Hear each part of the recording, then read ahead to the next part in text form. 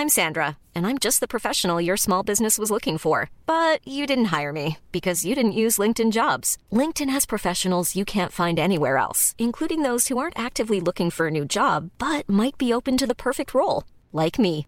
In a given month, over 70% of LinkedIn users don't visit other leading job sites. So if you're not looking on LinkedIn, you'll miss out on great candidates like Sandra. Start hiring professionals like a professional. Post your free job on linkedin.com/people today. There's never been a faster or easier way to start your weight loss journey than with PlushCare. PlushCare accepts most insurance plans and gives you online access to board-certified physicians who can prescribe FDA-approved weight loss medications like Wegovy and Zepbound for those who qualify. Take charge of your health and speak with a board-certified physician about a weight loss plan that's right for you. Get started today at plushcare.com/weight loss. That's plushcare.com/weight loss. plushcare.com/weight loss. Hey, Dave. Yeah, Randy. Since we founded Bombas, we've always said our socks, underwear, and T-shirts are super soft. Any new ideas? Maybe sublimely soft. Or disgustingly cozy. Wait, what? I got it. Bombas. Absurdly comfortable essentials for yourself and for those facing homelessness. Because one purchased equals one donated. Wow, did we just write an ad? Yes. Bombas. Big comfort for everyone. Go to bombas.com/ACAST and use code ACAST for 20% off your first purchase.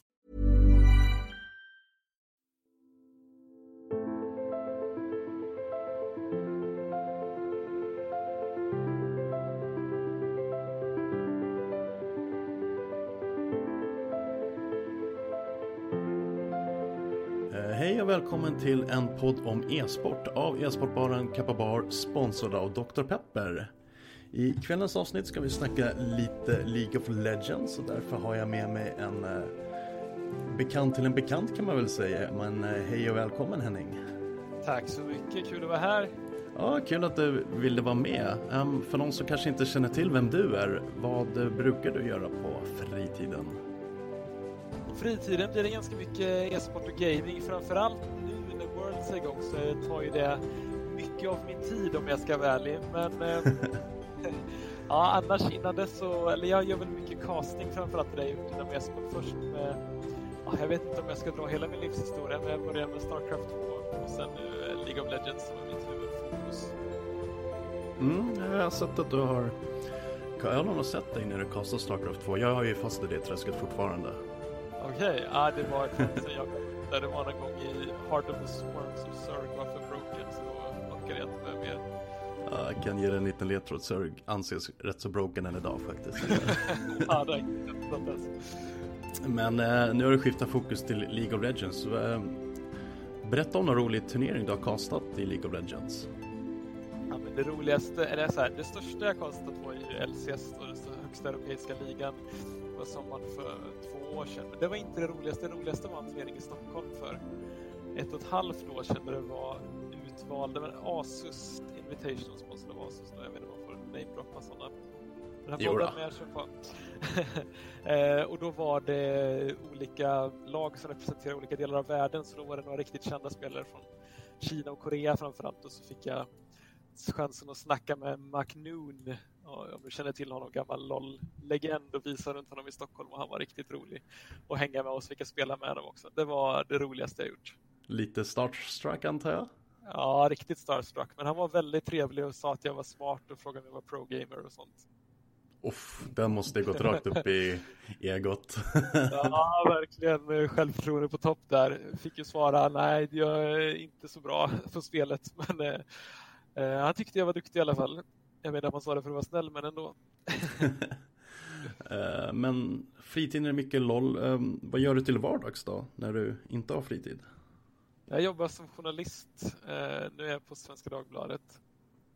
Och skriver om ekonomi. Och försöker få in e-sporten i media, i journalistiken också, i tidningen. Har skrivit lite grann om det, men inte så mycket som jag skulle vilja. Men det är det jag gör till vardags. Ja, jag håller med dig. Sportexpressen har kommit igång lite ordentligt tycker jag med e-sportnotiser och sådär. Aftonbladets e-sport är väl lite ses-tungt för mig. Men annars fattas det väldigt mycket om, alltså från de stora medierna om e-sport och det som händer. Jag håller med dem. Det känns som att de inte, eller ja, mina chefer har inte riktigt fattat grejen, tyvärr. Sen Aftonbladet Sportexpressen gör ju mycket, och även Fragbite och de som finns i Sverige gör ju mycket för de som redan är insatta och liksom riktigt nördiga. Men jag tycker det saknas någon som berättar på ett bra sätt för kanske föräldrar eller folk som är nyfikna på vad det är men som inte är så insatta. Ja, men precis. Jag menar, det är inte svårt att skriva en e-sportnyhet för mig. Jag hajar allting på en gång, men vad ska man säga, att lyckas skriva e-sportartiklar utan e-sporttugget, det saknar jag lite. Exakt, det känns som att det behövs också få folk att förstå vad det handlar om, inte bara de som redan är frälsta, så att säga. Nej, men när vi är redan hooked, det är inte så svårt att hålla liv i oss. Men det finns folk som jag tror skulle vara intresserade av att åtminstone följa även om man inte spelar, bara för att man tycker det ser kul ut. Absolut, att förstå vad många föräldrar som behöver förstå vad fan Fortnite är för något liksom. Ja, men precis, försöka förklara. Eller ja, nu kanske det är borta, det vet jag inte vad som hände med det. Ja, det kom igång, jag tror de släppte säsong 2 igår, eller om det var idag. Det är igång igen alltså. Yes, det svarta hålet har försvunnit. Okej, det var bara ett PR-stunt alltså, som många misstänkte. Det var ett PR-stunt. Ja, jag fattar. Men du jobbar alltså som journalist. Har vi utbildat oss till det eller halkar vi bara in på ett bananskal någonstans? Nej, men 3 år på universitet först och sen lite praktik och sommarvik och sånt där. Men sen har jag kommit in och jobbat på DN Expressen, som ska Dagbladet, nu lite lokaltidningar också. Ja, så där. Så du har ändå haft ett mål att bli journalist alltså? Ja, några år nu i alla fall. Sen frågan hur smart det var med tanke på karriärmöjligheterna är väl inte de bästa tyvärr.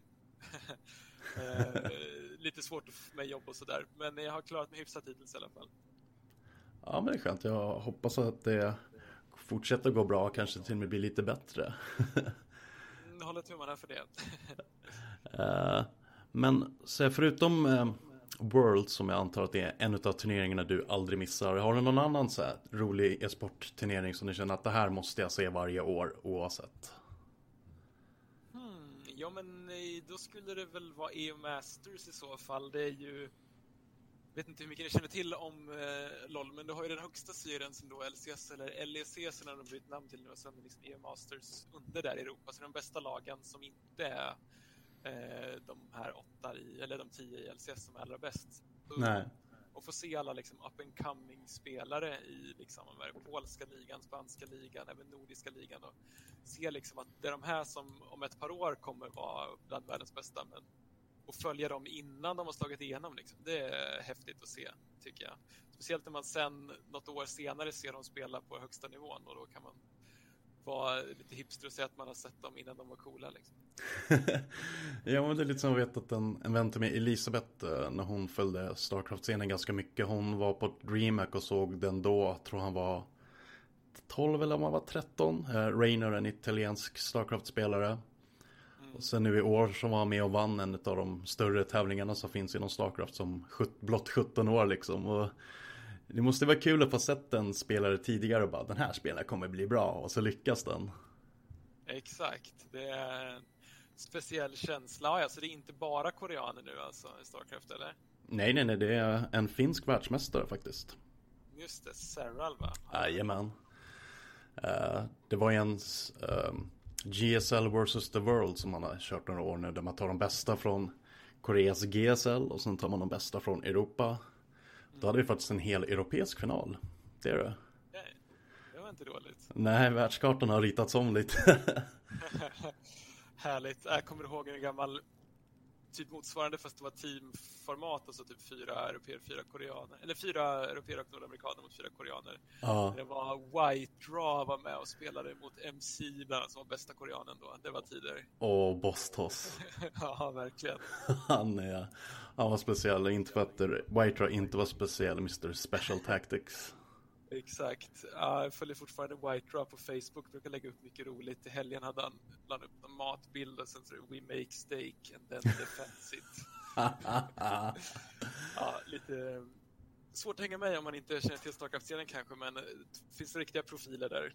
Ja, jag tycker han är så skön. Han är ju typ så här, någonstans 40 och fortfarande så GM när han väl tar tag i det. Riktigt ball. Har vi något favoritlag i League of Legends-scenen? Ja, det skulle jag väl inte påstå att jag har. Nej, jag har nog inget lag som jag så här liksom alltid hejar på. Jag måste erkänna att det var Dignitas back in the day. I NA då, när de hade den här klassiska rosten med Scareye, med Cutie och jag var ganska ny i LoL-scenen och tyckte var riktigt stort fan av dem då. Jag hade köpt det bland annat fortfarande som så här ikon i League of Legends, Summoner Icon, så har jag en Team Dignitas 2014. Det är jag stolt över. Men sen de splittrades så har jag väl inget egentligen favoritlag. Jag gillar helt enkelt att se de bästa spelarna. Tycker jag, oavsett vad de har för lag, tror jag. Det är det som är lite annorlunda när man är så e-sport-fan. Man har inget lag som man ofta följer oavsett spelare, utan man tycker bara om spelet generellt. Sen kanske man brinner lite extra för något lag beroende på vilka spelare som just då finns i laget. Men det är inte samma den här som om man är Djurgårdare eller AIK, där det är klubben som gäller, allting annat är liksom skitsamma. Exakt.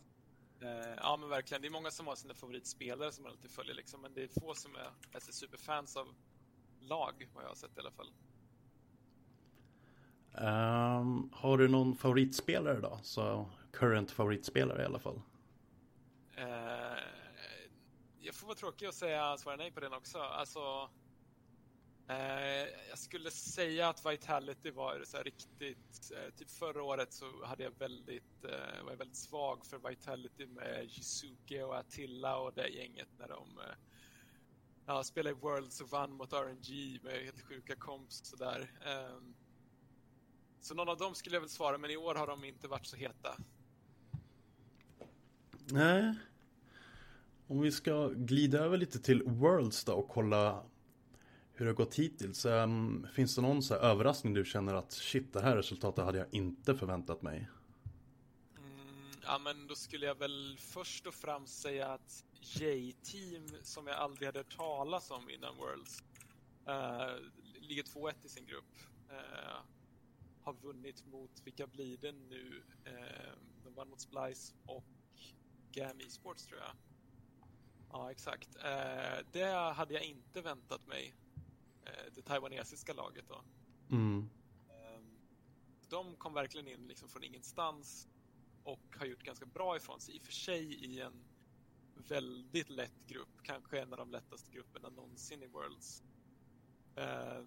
Det kanske jag kan prata lite om sen också, att det är väldigt stor skillnad på grupperna, tycker jag. Gruppen där med J-Team är väldigt svag.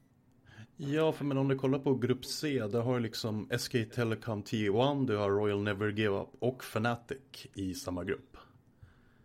Ja, exakt. Det är ju verkligen dödens grupp här, men även grupp D tycker jag är riktigt stark också. Det känns verkligen som... Ja, HQ har inte varit så bra som jag hade väntat mig, men där har vi 3 väldigt bra... Både grupp C och grupp D har vi 3 väldigt bra lag, ska jag säga. Nu har ju Fnatic öppnat ganska svagt i sin grupp. Vad tror du det beror på? Är det de andra lagen eller funkar det inte riktigt? Ja, men det är ju dels att de möter väldigt starka lag. Där SKT och RNG är ju definitivt topp 3, topp 4 båda två, skulle jag säga, i hela världen alltså.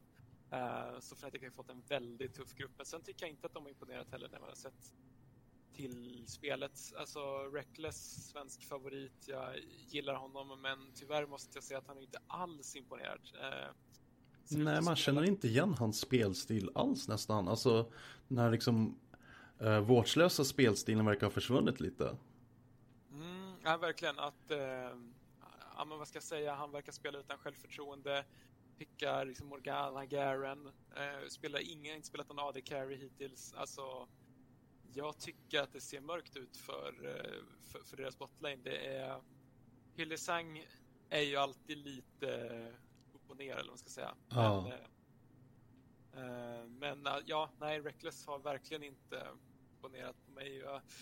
Svårt att säga när man sitter hemma i soffan vad som är felet, om det är laget som har haft en dålig uppladdning, kanske med dåliga scrims och dålig coaching, eller om det helt enkelt är självförtroendet som är borta från Reckless. Men någonting är det som är fel, och det måste verkligen till en ändring nu om de ska ta sig vidare och slå ut RNG eller SKT, för det är två väldigt, väldigt bra lag som man möter.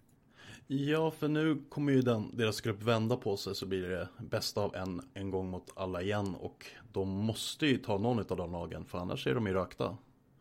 Exakt, det räcker ju inte att vinna mot Clutch nu, utan de måste ta ner RNG eller SKT. Det ser väldigt svårt. SKT har kanske varit det laget som imponerat på mig mest i hela turneringen. De har sett så liksom säkra och solida ut, och RNG är också väldigt bra. Så ja, jag börjar upprepa mig själv här, men det blir väldigt svårt för Fnatic. Jag har inför gruppspelet sa att det blir 50-50 för Fnatic att ta sig vidare, men nu skulle jag säga att det kan vara 20-80, alltså det ser mörkt ut för dem. De har ju lyckats från 0-4 till att ta sig vidare, så att det är inte helt... Exakt, det har de gjort. De har gjort det förr, men inte mot sånt här bra motstånd, så det blir väldigt tufft. Det är lite synd, för att man är lite färgad som svensk, och man vill ju se en svensk alltid gå långt inom e-sporter, och man unnar ju ändå Reckless på något sätt att få lyfta den där fina trofén, men han har ju varit där och nosat några gånger.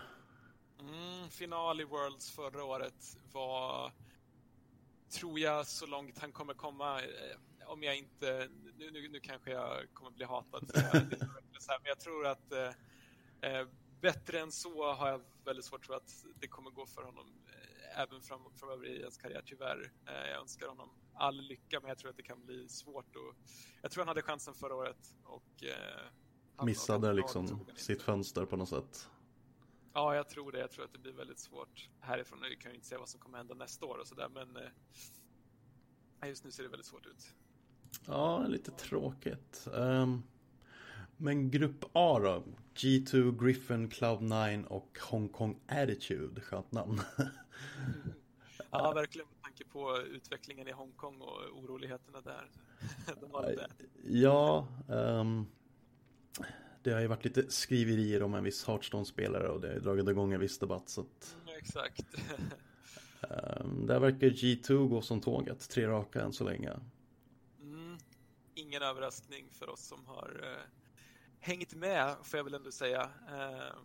De har ju dominerat fullständigt Europa den här säsongen, och inför, jag tror att det var de och SKT som tillsammans hade lägst odds betting-sajten när jag kollade, så de är ju stora favoriter och åtminstone gå till final. Och jag tycker att man har väl sett lite av osäkerheten i G2 som man även såg under liksom grundsäsongen, att de kan vara ojämna, de kan alltså när de spelar på toppnivå så finns det inget lag i världen som kan mäta sig med dem, enligt mig.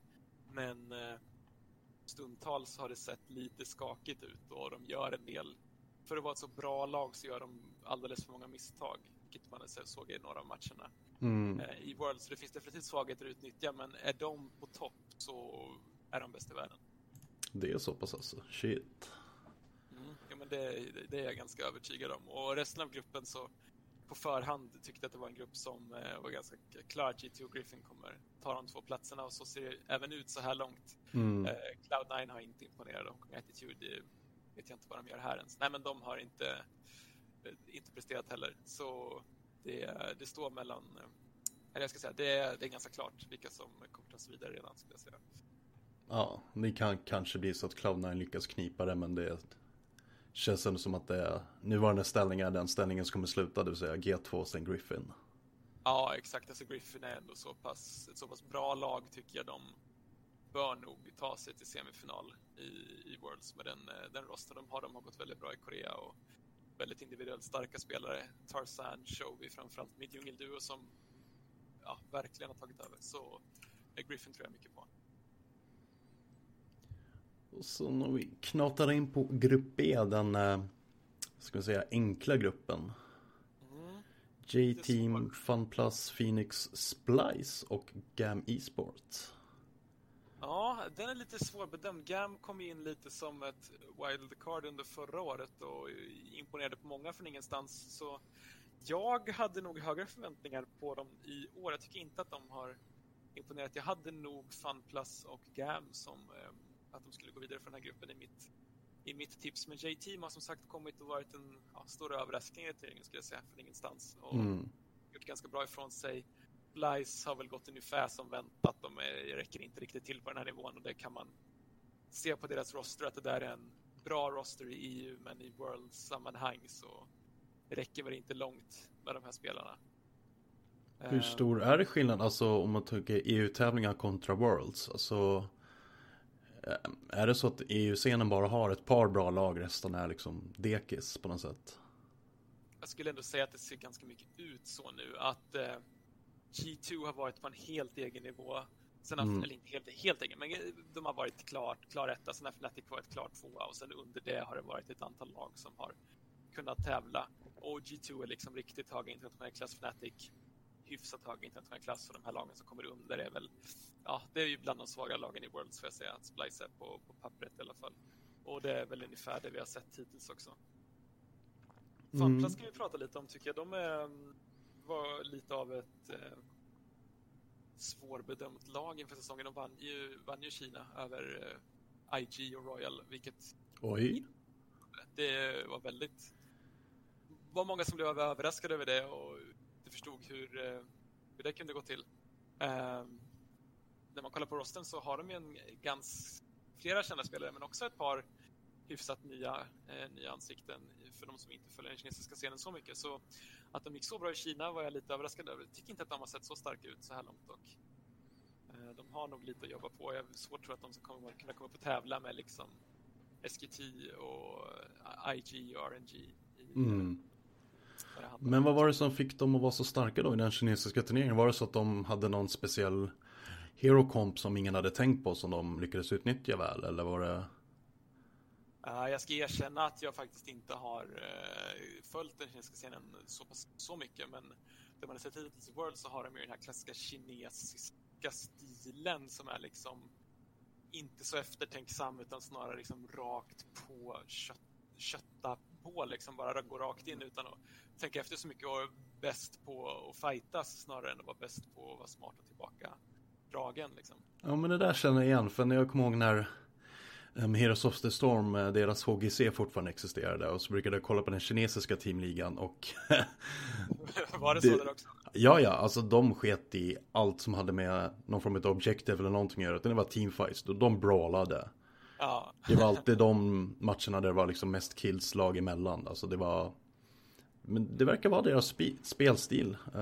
Om det även är så i LoL så kan det nog vara någonting sånt. Ja, men så är det. Det är det de är kända för liksom historiskt, och det tycker jag att Funplus har visat hittills. Att spela Kled till exempel, ganska Kled midlane och sådär, vilket inte så många andra lag gör, men de får det att funka.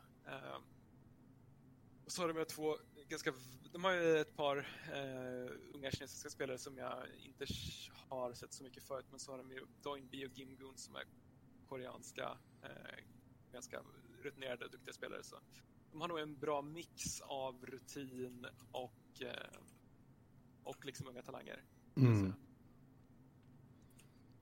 Jag tror det är viktigt alltså, att ha den här mixen av lite så här ungtuppar som är galna och dumma i huvudet, och så har du lite gamla rävar som lugnar ner dem på något lagens sätt. För att i en sån här turnering där det är den här turneringen som gäller, du ska vinna den här, det är det hela året har gått ut på, så tror jag att man måste hitta på någonting nytt. Du kan inte safea det genom Worlds. Det går liksom inte. Ja, men absolut. Jag tycker att det man har sett både i LoL och andra e-sporter, att en bra mix, i alla fall en veteran eller en liksom spelare mycket rutin behövs. Precis. Nästan för att lugna ner i de här liksom stressade situationerna och verkligen hålla huvudet kallt liksom, när det väl gäller. Ja, för det är en sak att vara en jättetalangfull spelare. Du har spelat några mindre LAN-turneringar, eller du kanske liksom bara suttit på online på lädern och lirat, och sen helt plötsligt har du en gigantisk publik, du har intervjuer, så fort du gör en dålig match så bör du typ inte gå in på sociala medier för att skriva alla hur sämst det är.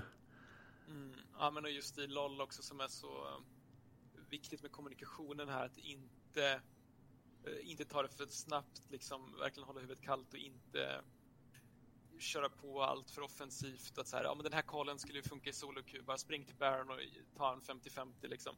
Utan verkligen att men ta det lugnare och metodiskt. Och det tror jag att rutinen kommer in ganska bra. Det är viktigt där.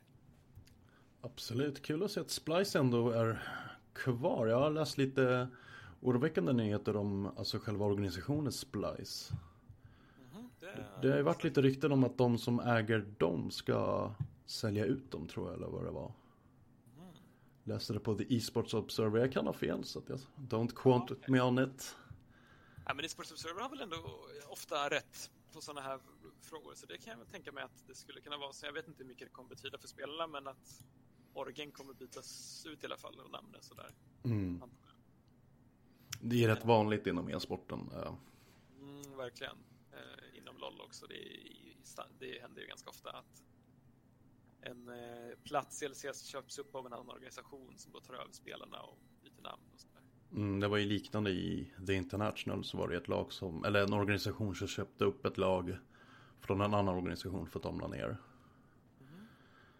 Ja, för mig så strax före, så det är lite udda, men det är, e-sporten funkar på lite annat sätt. Det är inte riktigt klubbar, det är mer organisationer och exakt, det är fortfarande en ganska ung omogen scen på flera sätt, så det är ju sällan man ser liksom ett fotbollslag bara lägga ner, antar jag, men e-sportorganisationer händer det titt som tätt. Precis. Om vi rullar hela vägen ner till grupp D då. Damwon Gaming, Invictus Gaming, Team Liquid och AHQ Esports Club. Där har vi en Cannon Fodder ganska glasklart. Det är AHQ som har 0-3. Ja, men det är lite samma här som i grupp C, tycker jag, att vi har 3 bra lag som kämpar de 2 platserna. Och sen HQ som blir lite slagpåsen. Liquid har ändå imponerat på mig. Jag trodde inte att de skulle vara så starka som de ändå har varit. Det är ju sällan man ser nordamerikanska lag gå långt i LoL-sammanhang, och nu gör de det även om de har totalt en spelare med amerikansk nationalitet, men av 5. Men de har ändå liksom varit bättre än jag trodde, spelat bra, vann ju mot Damwon, vilket jag kanske inte hade väntat mig. Det är verkligen en tight race mellan de 3, även om jag är ganska säker på att Invictus är ett av de bästa lagen i turneringen. Så det är faktiskt de jag har som vinnare i mitt tips av hela Worlds. Jag tycker att de ser ganska starka ut, även om de förlorade mot Damwon här förut. Ja, men alltså Best of One är alltid lite udda. Du har liksom en karta, det är det som gäller. När det blir sen liksom Best of 3, då är det lite annorlunda. Ja, men exakt. Det är en viss skillnad. Speciellt i LoL när det handlar så mycket om pick och ban till exempel. Ja, jäkligt tajt grupp, 2-1, 2-1. Så det är liksom alla har spöt alla utav de som har tagit poäng. Exakt, så det är ju upplagt nästan för att det ska bli en 3-way tie där, och då kan det bli med LoL-system, då tror jag att det kan bli en hel del liksom extra matcher där efter sista gruppspelsdagen. Om det fortfarande är lika, så får de fortsätta spela mot varandra tills de lyckas åtskilja spela, blir en del tiebreakers där. Kan det bli. Ja, fantastiskt med League of Legends World Championship i Europa. När var det sist? Ska vi se, det har varit i Kina, Korea och nu var senaste 3 åren. Så det var väl 2015 då. Borde det ha varit. Jag skjuter lite från efter det, men jag har för mig det. Vi på Kappa är helt överlyckliga för att det är jättemånga gäster som har frågat om just League of Legends och även Dota. Ofta så är det ju ganska sugiga sändningstider för oss, men nu liksom Europa är jätteskönt. Kommer vi till och med ha söndagsöppet, vilket vi aldrig brukar ha annars, men vi kommer ha söndagsöppet för finalen, för att det är liksom, det gäller ju att passa på när det är en bra tid. Ja, exakt. Ja, men det tycker jag är helt rätt. Vi får se om vi tittar förbi. Ja, för det ser ut att börja, jag vet inte riktigt när vi kommer öppna, det kommer vara före 12 i alla fall, för att enligt Wikipedia så verkar det vara så att semifinal och finalen börjar 12 på dagen. Ja, det låter rimligt. Och då är det väl i alla fall i finalen ofta en ganska lång öppningsceremoni där Riot gör en hel del coola saker och har en stor så här AR-animerad drake som flyger. Ja, så den är ju så läcker. Jag tycker nästan synd om de som är där som inte riktigt kan se den på samma sätt.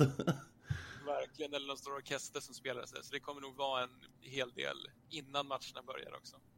Men det är lite det jag gillar, både med liksom The International för Dota 2 och League of Legends Worlds. Just det här, alltså showen runt omkring är ju på en helt annan nivå.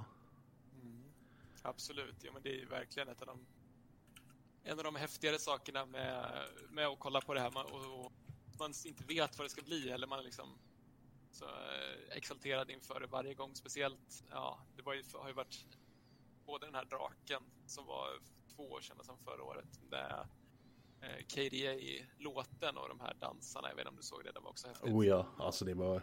Jag må inte vara ett LoL-fan, har inga timmar spelade alls inom League of Legends, men det var alltså... Tycker man om bra produktion så jäklar alltså. Absolut. Det är någonting för er alla, även ni som inte gillar LoL, att i alla fall checka in dem där.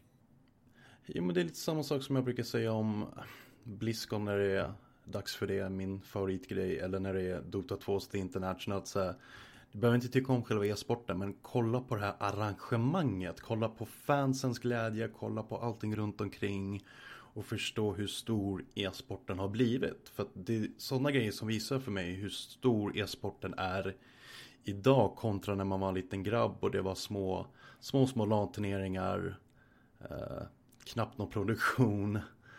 Och så idag är det liksom jätteprofessionella tv-sändningar. Ja, men exakt, det är verkligen värt att kolla in hur mycket verkligen effort som läggs på det där, och bara jämför med, om man ska jämföra med traditionell sport, alltså liksom öppningsceremonin till en Champions League-final, VM-final fotboll, alltså det går inte att jämföra hur mycket högre nivå det är på e-sporten då. Det är ju kul att se. Det är riktigt kul att se. Vad tycker du om årets Worlds-låt då, jämfört med förra året? Jag är inte så imponerad. Alltså den visst, det är väl en så här objektivt ganska bra låt, men jag tycker inte att den har den här LOL-feelingen. Jag liksom kopplar den inte riktigt till till liksom känslan av att spela och ha ett lag och vinna och sådär, utan en liksom bra låt, men jag tycker inte att det är inga nerd chills på mig som det var förra året till exempel med både Rise och KDA Popstars tyckte jag var riktigt sköna låtar förra året, och den här är den funkar. Ja, ungefär. Ja, vilken vad heter den? Legends Are Forever, den tyckte jag var riktigt bra. Just det, Legends Never Die tror jag. Just det, Legends Never Die. Ja, men den gillar jag också. Den är kanske min favorit någonsin. Warriors är ju allas favorit, men jag tycker att den är lite överskattad. Men det sköna med de låtarna, det är så här festlåtar. Man kan ju lyssna på dem på en fest utan problem. Ja, absolut. Det är inget konstigt med det liksom.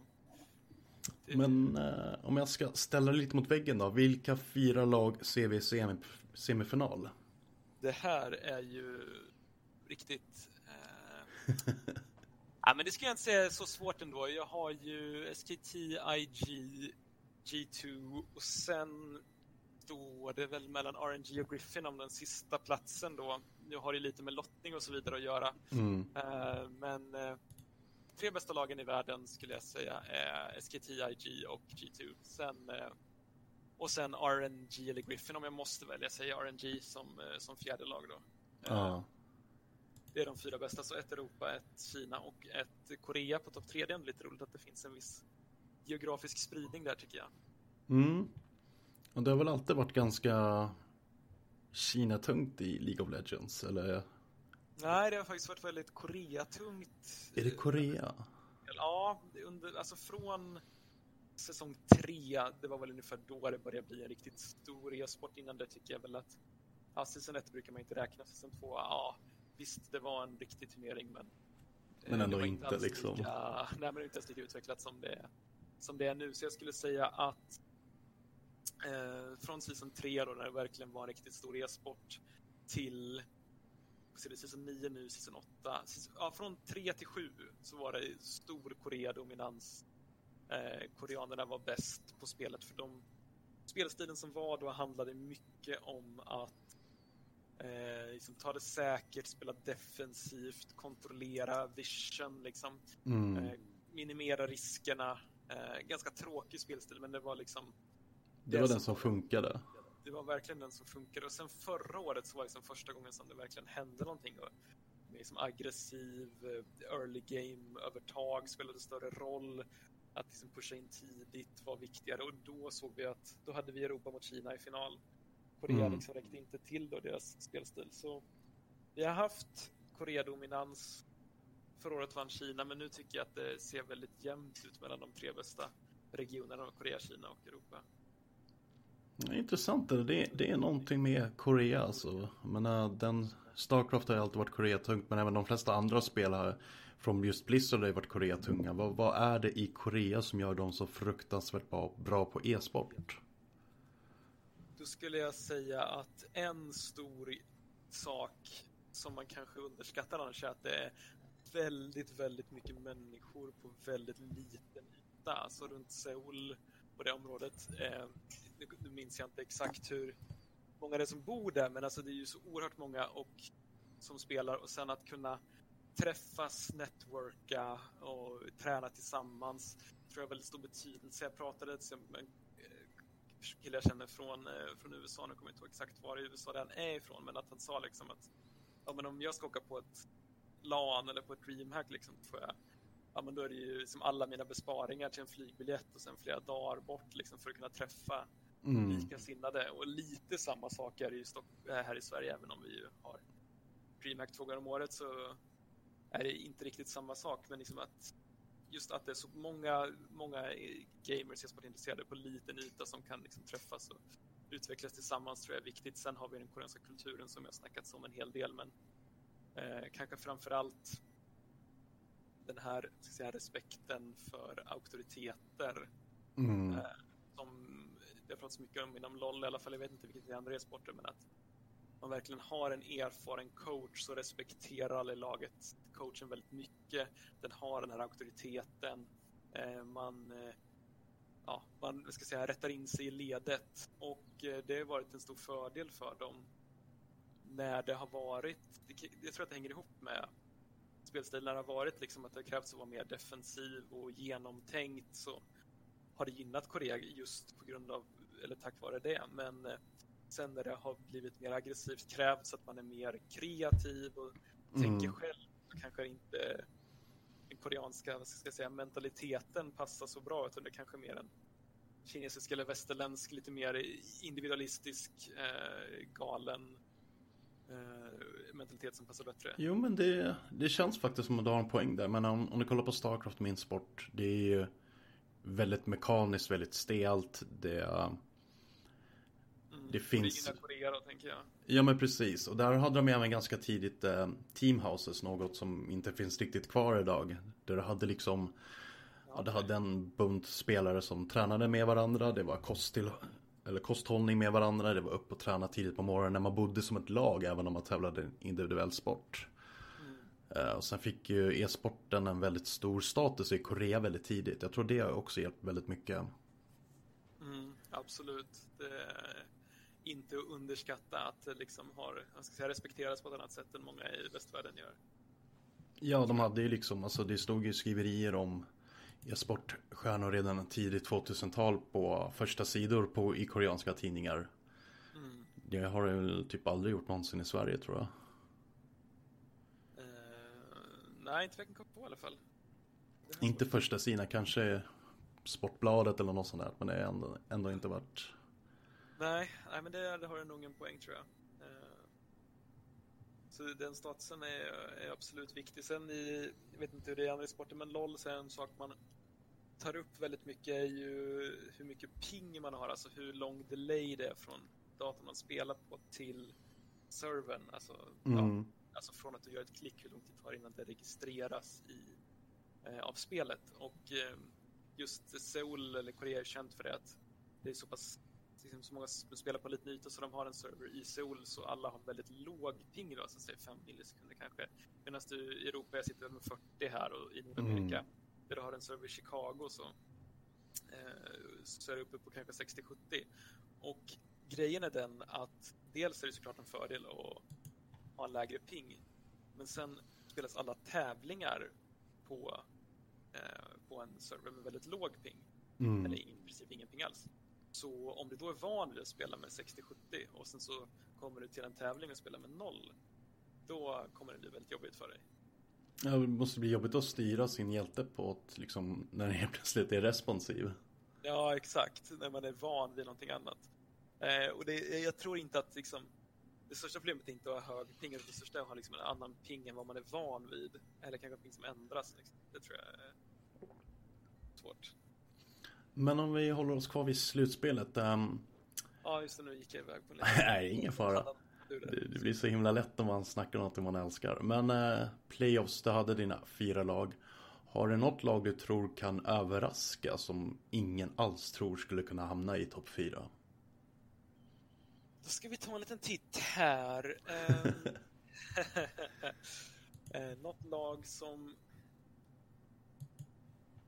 det skulle möjligen kunna vara Demoan i så fall, som jag i alla fall hade nästan räknat ut efter att ha sett dem i play-ins, och tidigt i gruppspelet hade de inte sett speciellt bra ut. Nu toppar de i sin grupp här, men det är ju 3 lag på samma. Ja, precis. Som alla är 2-1. Men Demon är ett sånt lag som lite som G2, att de har ganska mycket berg- och dalbana på hur bra de spelar. Så Demon på en bra dag, och de är ganska kreativa också, lyckas de överraska motståndarna, har de några spännande picks upp i rockärmen och har en bra dag, så kan de nog vinna mot nästan alla andra lag. De skulle kunna gå till final om de verkligen lyckas, men då ska stjärnorna stå rätt, eller vad man brukar säga. Då ska planeter stå i linje, stjärnkonstellationer syndas och så vidare. Ja, precis. Då möjligen, då tror jag att de kan gå till final.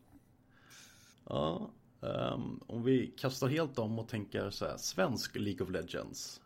Hur ser den svenska scenen ut? Vi har ju ett antal lag i Sverige som spelar i som heter SEL, Swedish Esports League, som ju är lite av, vad ska jag säga, en allsvenskan för League of Legends då. Och där har vi ofta ett par lag som faktiskt är ganska bra. Ofta liksom ett par lag med Challenger-spelare i alla fall, och Challenger är då de 200 bästa spelarna i Europa, så då är man Challenger så är man ganska duktig. Och vi har väl ofta ett par lag med Challenger-spelare i Sverige, och de här kan då kvala in till Nordic Championship, som är det nordiska mästerskapet, då där de möter Danmark, Norge och Finland och Island. Då är det 2 lag från varje land. Jag tror att det är 1 lag från Island om jag minns rätt, kanske 2 från Island till och med. Och där då, den turneringen kan i sin tur kvala in till EU Masters. Okej. Så det är liksom, det finns ändå även om LCS eller LEC som det heter nu är stängt, så är det ändå liksom, går att ta sig ganska långt liksom, från Swedish Esports League till EU Masters, om man bara är tillräckligt duktig. Vad är det som krävs? Säg att man vinner SEL. Vad skulle krävas för att ta nästa steg? Vad är det man ofta saknar? Det är dels en liksom kontinuitet tillsammans med ett lag. Det är väl rätt så ofta som men det är ett gäng 5 duktiga spelare som går ihop inför ett SEL och säger att vi kör den här säsongen och ser hur det går, och sen hoppar man vidare liksom. Ja, exakt. Man kanske ser det som mer ett, liksom, någonting för den egna karriären, att spelar man bra i SEL så kan man kanske imponera på bättre lag och bli värvad till kanske den franska eller spanska eller turkiska ligan, eller de här liksom mer etablerade ligorna där de har gaminghus och man kan tjäna ganska mycket pengar jämfört med Sverige. Så det är väl dels det att det är ett lag som håller ihop längre än säsong och liksom lär sig att spela tillsammans. Och utöver det ska jag säga att infrastrukturen bakom är ganska viktig, liksom att ha både kanske en manager som fixar träningsmatcher åt den och ser till att liksom allt runt omkring fixat, att spelarna inte behöver tänka på det, och sen en coach som hjälper dem med det liksom rent taktiska och pick and ban och liksom den typen av grejer. Ja, det skulle behövas lite, vad ska man säga, lite teamhouses i Sverige, känner jag, när det kommer till just lagsporter, men även för individuella sporter som Hearthstone eller Starcraft och lite andra. För att vi saknar den, liksom, som du säger där, att bli coachad, att ha en coach session när man sitter ner och alltså inte ens spelar ett dugg i ett par timmar, utan man sitter och nöter taktiker, går igenom plays och kollar vart gick det fel i den här matchen, hur kan vi förhindra det och så vidare. Exakt, ja, men kolla på replays är en väldigt viktig del i LoL, och även Starcraft råkar jag veta eftersom jag spelade en del också. Alltså replay analysis är där du verkligen kan börja identifiera dina misstag för att lära dig att inte göra dem igen. Och samma sak, lära sig ban and pick face tror jag också. Det känns som en väldigt stor grej just i MOBA-spelen. Absolut, det är det verkligen. Och det är ofta någonting som man har en coach som är liksom huvudansvarig över. Men definitivt att spelarna behöver ha koll på det också och förstå sådana saker som att det här matchen kanske jag behöver ta en dålig matchup där jag själv kommer hamna efter tidsspelet för att jag har liksom en dålig pickban för mig, men det kommer ändå gynna laget i längden eftersom vi kommer få ett övertag på det i längden, så till exempel att den här picken är väldigt bra för just vår teamkomp. Och det ser man ofta de duktiga lagen, såg G2 till exempel tidigare i World, så att de har en toplaner som heter Wonder som är väldigt duktig och ofta liksom spör sina motståndare individuellt, men han har inga problem med att i Worlds nu till exempel ta en dålig pick early, en dålig matchup, hamna jättelångt efter för att han vet att det liksom är den picken som laget behöver sen. Och den liksom taktiska aspekten tycker jag är väldigt viktig.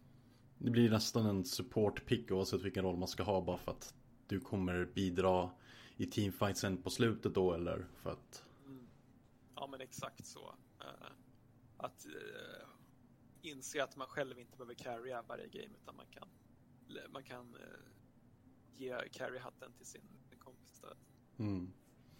Ja, men sånt kan jag tänka mig är väldigt viktigt i just MOBA-spelen där, att beroende på hur kanske motståndarna spelar så kanske man inte kan spela sin spelstil i alla matcher, utan man kanske väljer mer återhållsam och låta någon annan spela en annan liksom, hjälte som kanske är top of the line i just den här metan.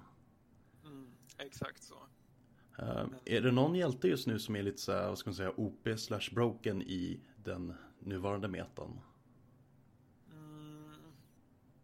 Ja, då skulle jag säga att vi går in och tittar på vilka champions som har bannats mest i Worlds. Det är ganska... Det brukar vara lite talande. Det är ganska talande. Då ser vi att Pantheon, som nyss har blivit reworkad, är klar etta i antal bans. Så ja, Pantheon som nyss har blivit... Som sagt, han har blivit ändrad. De har gjort om honom. Och han är väldigt stark just nu. Efter honom kommer Kiana som... Jag är inte superimponerad av Kiana så här långt. Hon har varit lite av en hit or miss tycker jag. Att lite för ojämnt. Alltså en champion som om du får ett övertag tidigt du kan fortsätta pressa det.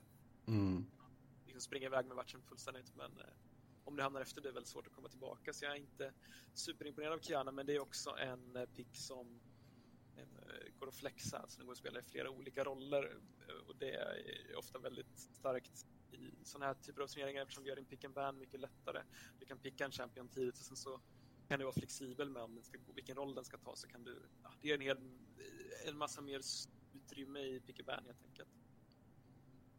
Det är inte som liksom i Dota där du har antingen carry eller en tankig support eller liksom någonting, utan det finns vissa hjältar i LoL som kan spela typ alla ish-roller då, eller? Ja, exakt. Inte alla, men som kan spela flera olika i alla fall. Som gärna kan spela mid och djungel till exempel, så kan picka henne tidigt och sen om motståndaren pickar en mid-lane matchup som Kiana är bra i, så skickar henne mid och pickar en djunglare och vice versa liksom. Så där.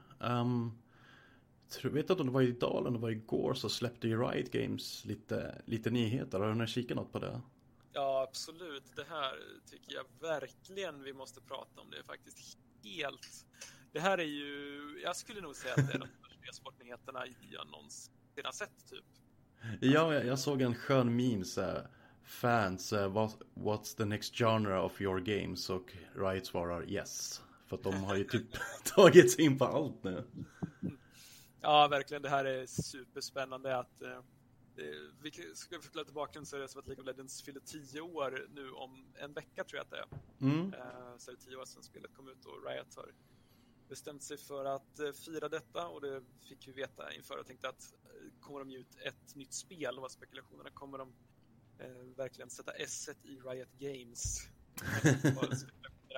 Och det är faktiskt helt sanslöst. Det är ingen som hade kunnat vänta sig. Nej, alltså de släpper alltså ett nytt kortspel liknande Hearthstone och det som Dota hade. Ja, Artifact. Precis. Teamfight Tactics kommer till mobil och det kommer vara cross-platform. Project A eller vad det hette, FPS, alltså typ Overwatch kan man säga. Exakt. Och sen en typ anime-serie med deras karaktärer. Yes. Var det något mer jag missat? Ja, du har LOL till mobil och konsol till exempel. League of Legends alltså. Damn. Sen har vi ett MMORPG Dungeon Crawler typ Diablo fattar jag det som. Som kommer vara då alltså co-op versus AI då. Alltså att man spelar tillsammans med kompisar mot AI. Ett fightingspel tror jag inte att du sa. Ja, just alltså det. Typ ett Street Fighter med LOLs karaktärer. Och 2 saker till. Ett e-sport manager som kommer vara typ som football manager fast för LOLs e-sport då. Nej, vad kul. Och slutligen ett brädspel. Det är väl kanske det jag är minst exalterad över. Men typ allt det här andra är ju superkul verkligen. Ja, men snacka om att sätta S-et i Riot Games. Alltså det är tuffa satsningar. Verkligen, ja, men jag hade nog väntat mig att ett nytt spel kan det vara kanske ett fighting-spel har spekulerats mycket i, men 8 nya spel, eller 8 nya spel om man räknar mobilvarianterna, så det hade jag verkligen inte kunnat vänta mig. Så det här är superspännande. Det visar ju att Riot har liksom det är inte som att det hade börjat höras lite sura röster om att de har skapat League, de har gjort en stor succé. Nu gör de allt de kan för att casha in det här. De utvecklar inte spelet så mycket. De fortsätter göra skins som de hoppas ska sälja och sen sitter de liksom och hovar in pengar på en bra grej de har gjort. Men så är det ju verkligen inte nu och jag är väldigt exalterad för att se vad det här ska sluta. Legends of Runeterra, det här kortspelet är ju det enda tror jag som de har liksom släppt för streamare och YouTuber. Det finns ute. Det på att sitta och kolla på stream nu till exempel på en spelare som spelar Legends of Runeterra. Så det kan man se hur det ser ut. De andra tror jag inte vi har fått se liksom riktigt hur.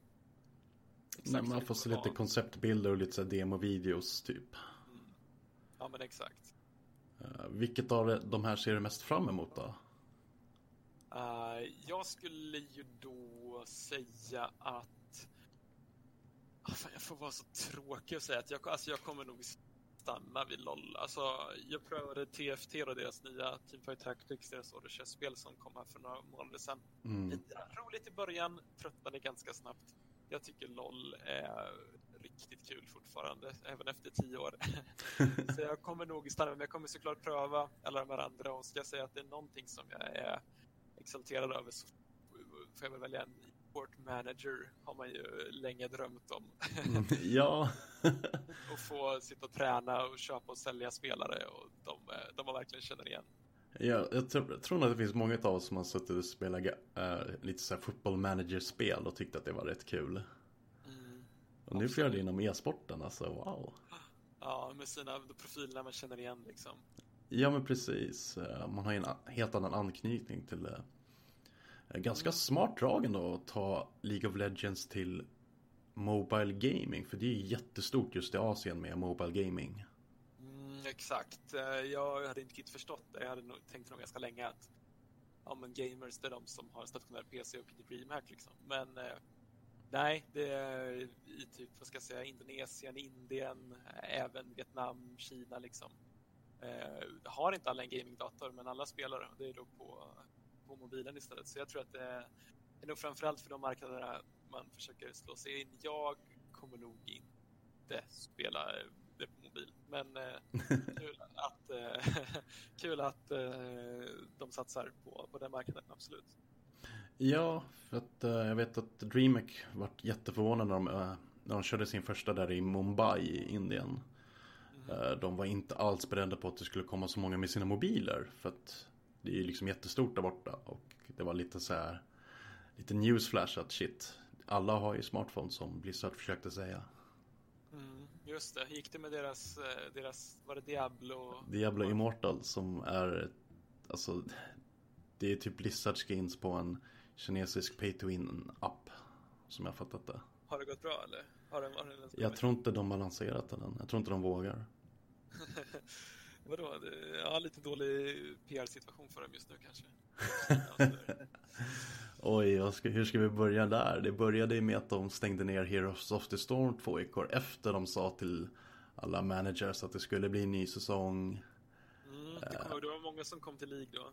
Ja, men alltså det var det mest horribelt skötta jag varit med om.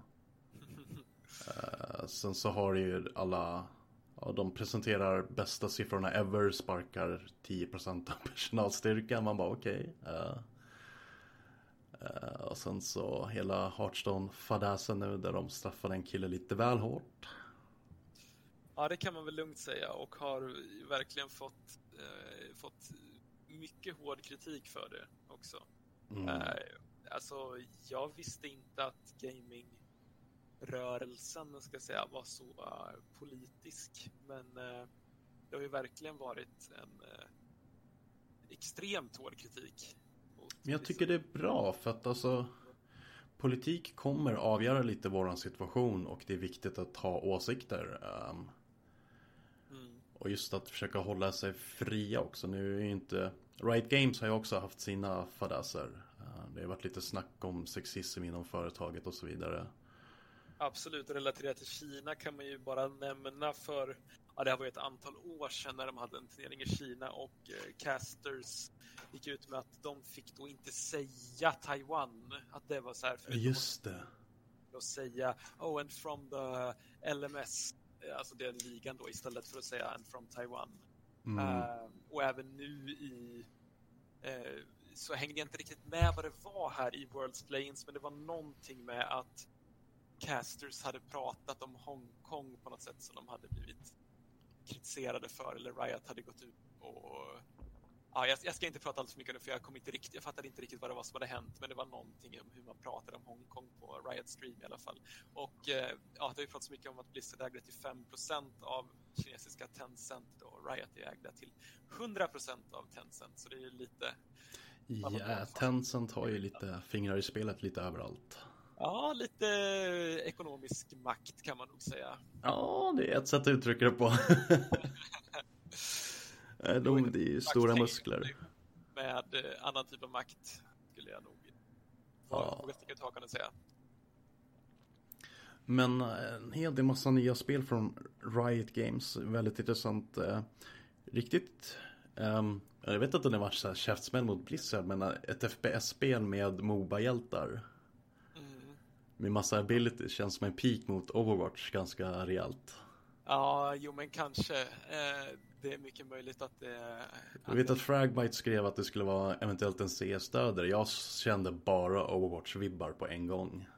Ja, CS-stödare har jag väl svårt att tro. Jag tror lite att det är nog inte så många som spelar CS. Och alltså CS League-överlappen är nog ganska liten, tror jag. Jag tror mer kan vara League-spelare som går över dit. Men också Legends of Runeterra får man ju säga väldigt likt Hearthstone, ska jag inte säga, men det finns ju många uppenbara likheter. Jag skulle säga att jag är nästan lite besviken över det. Jag har sett en YouTube-video lite basics om hur spelet fungerar, och så har jag sett lite livestreams nu, och jag skulle säga att det är mycket likt Hearthstone.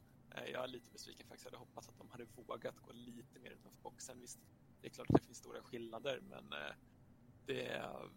av det jag har sett hittills så tycker jag att det verkar lite för likt Hearthstone för att det ska vara riktigt imponerad av Riot.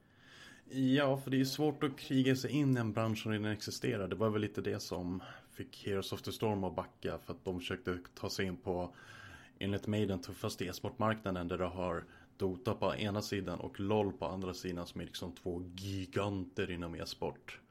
Och så ska du själv försöka klämma in det där och bara, vi finns också. Verkligen, nej, det slutade ju inte så bra. Jag vet inte hur mycket pengar Blizzard pumpade in i en e-sportscenen, men de fick ju verkligen inte snurr på dem. Nej, och alltså grejen, det är så svårt för att alltså, men både LoL och Dota har 10 år på nacken. Det är svårt att förändra det inom loppet av några år bara. Absolut. Och de hade väl hoppats att karaktärerna skulle hjälpa så att man känner igen liksom från Starcraft och Warcraft och sådär. Men jag tror de släppte för få hjältar i början. Det var lite där. Så kan det absolut vara. Jag tänker att nu spelade jag inte Starcraft så mycket, men alltså jag känner ju mycket mer, eller jag liksom bryr mig mycket mer om League of Legends-karaktären eftersom jag spelar som dem. Alltså jag liksom går ut på Riften som Cillian och som Elise liksom. Och men det gör man ju inte med Raynor eller Kerrigan liksom, att säga så här. Jag känner i alla fall inte alls lika mycket för Blizzards karaktärer. Nej, och det är sånt är viktigt. Alltså, man vill ju skapa någon form av relation till karaktären så att man tycker om det mer. Det är det som är så otroligt viktigt i Heroes-spel, att man verkligen gillar karaktären. Både till skins, looks och allting annat. Det ska liksom bara... man ska bara falla pladask. Ja, nej men exakt. Det tror jag är verkligen något av det som Riot har lyckats med. Det är verkligen som att nästan varje champion i spelet har en liksom någon känsla för antingen så gillar den, tycker det är irriterande och, eller så. Och det är väl det de försöker göra med de här olika genrerna, att det ska vara samma karaktärer som man känner igen, i alla fall delvis. Jag tror inte att allting kommer vara samma, men i alla fall delvis ska det vara de man känner igen. Precis. Börjar närma oss en timme. Jag tänkte vi skulle börja runda av lite. Vad ser du mest fram emot förutom Worlds-finalen då som komma skall? Det var en bra fråga, men jag får väl svara min semester. Jag ska nämligen åka till Budapest imorgon, 20 grader och sol enligt någon väderrapport som jag såg. Så det ska bli ganska skönt. Ja, inte alls avis, men skit ner det. Du frågade, då får du... Ja, det är fan sant alltså. Right back at you liksom. Men tack så mycket för att du ville ställa upp. Om det är så att någon skulle vilja följa dig och dina e-sport eller ekonominyhetsreportage, vart följer man dig enklast på sociala medier? Ja, då får ni gå in på Twitter, och är ni sugna på e-sport så vill jag att jag söker på Henning LOL, alltså Henning LOL. Det skriver jag en del om League of Legends och nu när det är Worlds inte minst. Och gillar ni riktigt bra ekonomijournalistik så tycker jag ska gå på Twitter och söka på Henning_Eklund. Jag nämligen som jobbar person som har 2 olika konton. Där brukar jag länka till mina artiklar och diskutera olika saker som händer i den världen. Så det är 2 starka tips där tycker jag. 2 starka tips från coachen helt enkelt. Eller hur? Ja, men du, tack så mycket för att du ville vara med, och tack för ni som har lyssnat. Nästa vecka så kommer vi snacka lite om Hearthstone, både e-sporten och även kommande BlizzCon tävlingen där det ska avgöras och lite annat smått och gott. Men mer om det nästa vecka. Tack återgång Henning för att du ställde upp. Får man lära sig hur man vinner mot shaman då? Jag gör inte helt omöjligt. Jag ska kolla med den gästen om det går, och hittar jag något så kommer jag vidarebefordra till dig på en gång. Ja, tack så mycket min rank. Tackar till er. Men tack för att jag fick vara med. Det var trevligt. Det var jättetrevligt för mig också. Och till er alla där ute, ta hand om er. Sluta vara toxic i chatten och ha en skön vecka.